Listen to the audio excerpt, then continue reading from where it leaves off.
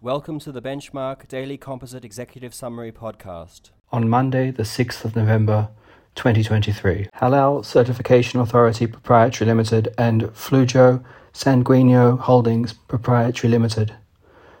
Full Court of the Federal Court of Australia. Respondents had not infringed a stamp trademark owned by the Halal Certification Authority, and the trademark should be cancelled as likely to confuse an inability to distinguish its owner's services. Ogbonna and Government of Western Australia. Federal Court of Australia.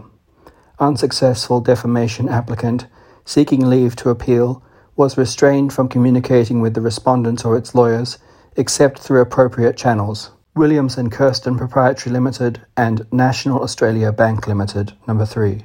Federal Court of Australia. Court made directions for the progress of a class action that had not progressed in a satisfactory way. Eliana Construction and Developing Group Proprietary Limited. Supreme Court of Victoria. Liquidator of construction company had correctly rejected a proof of debt by the liquidator of a related company based on a deed between the two companies and the Commissioner of Taxation. Davis and Anor and Perry O'Brien Engineering Proprietary Limited and Oars. Supreme Court of Queensland.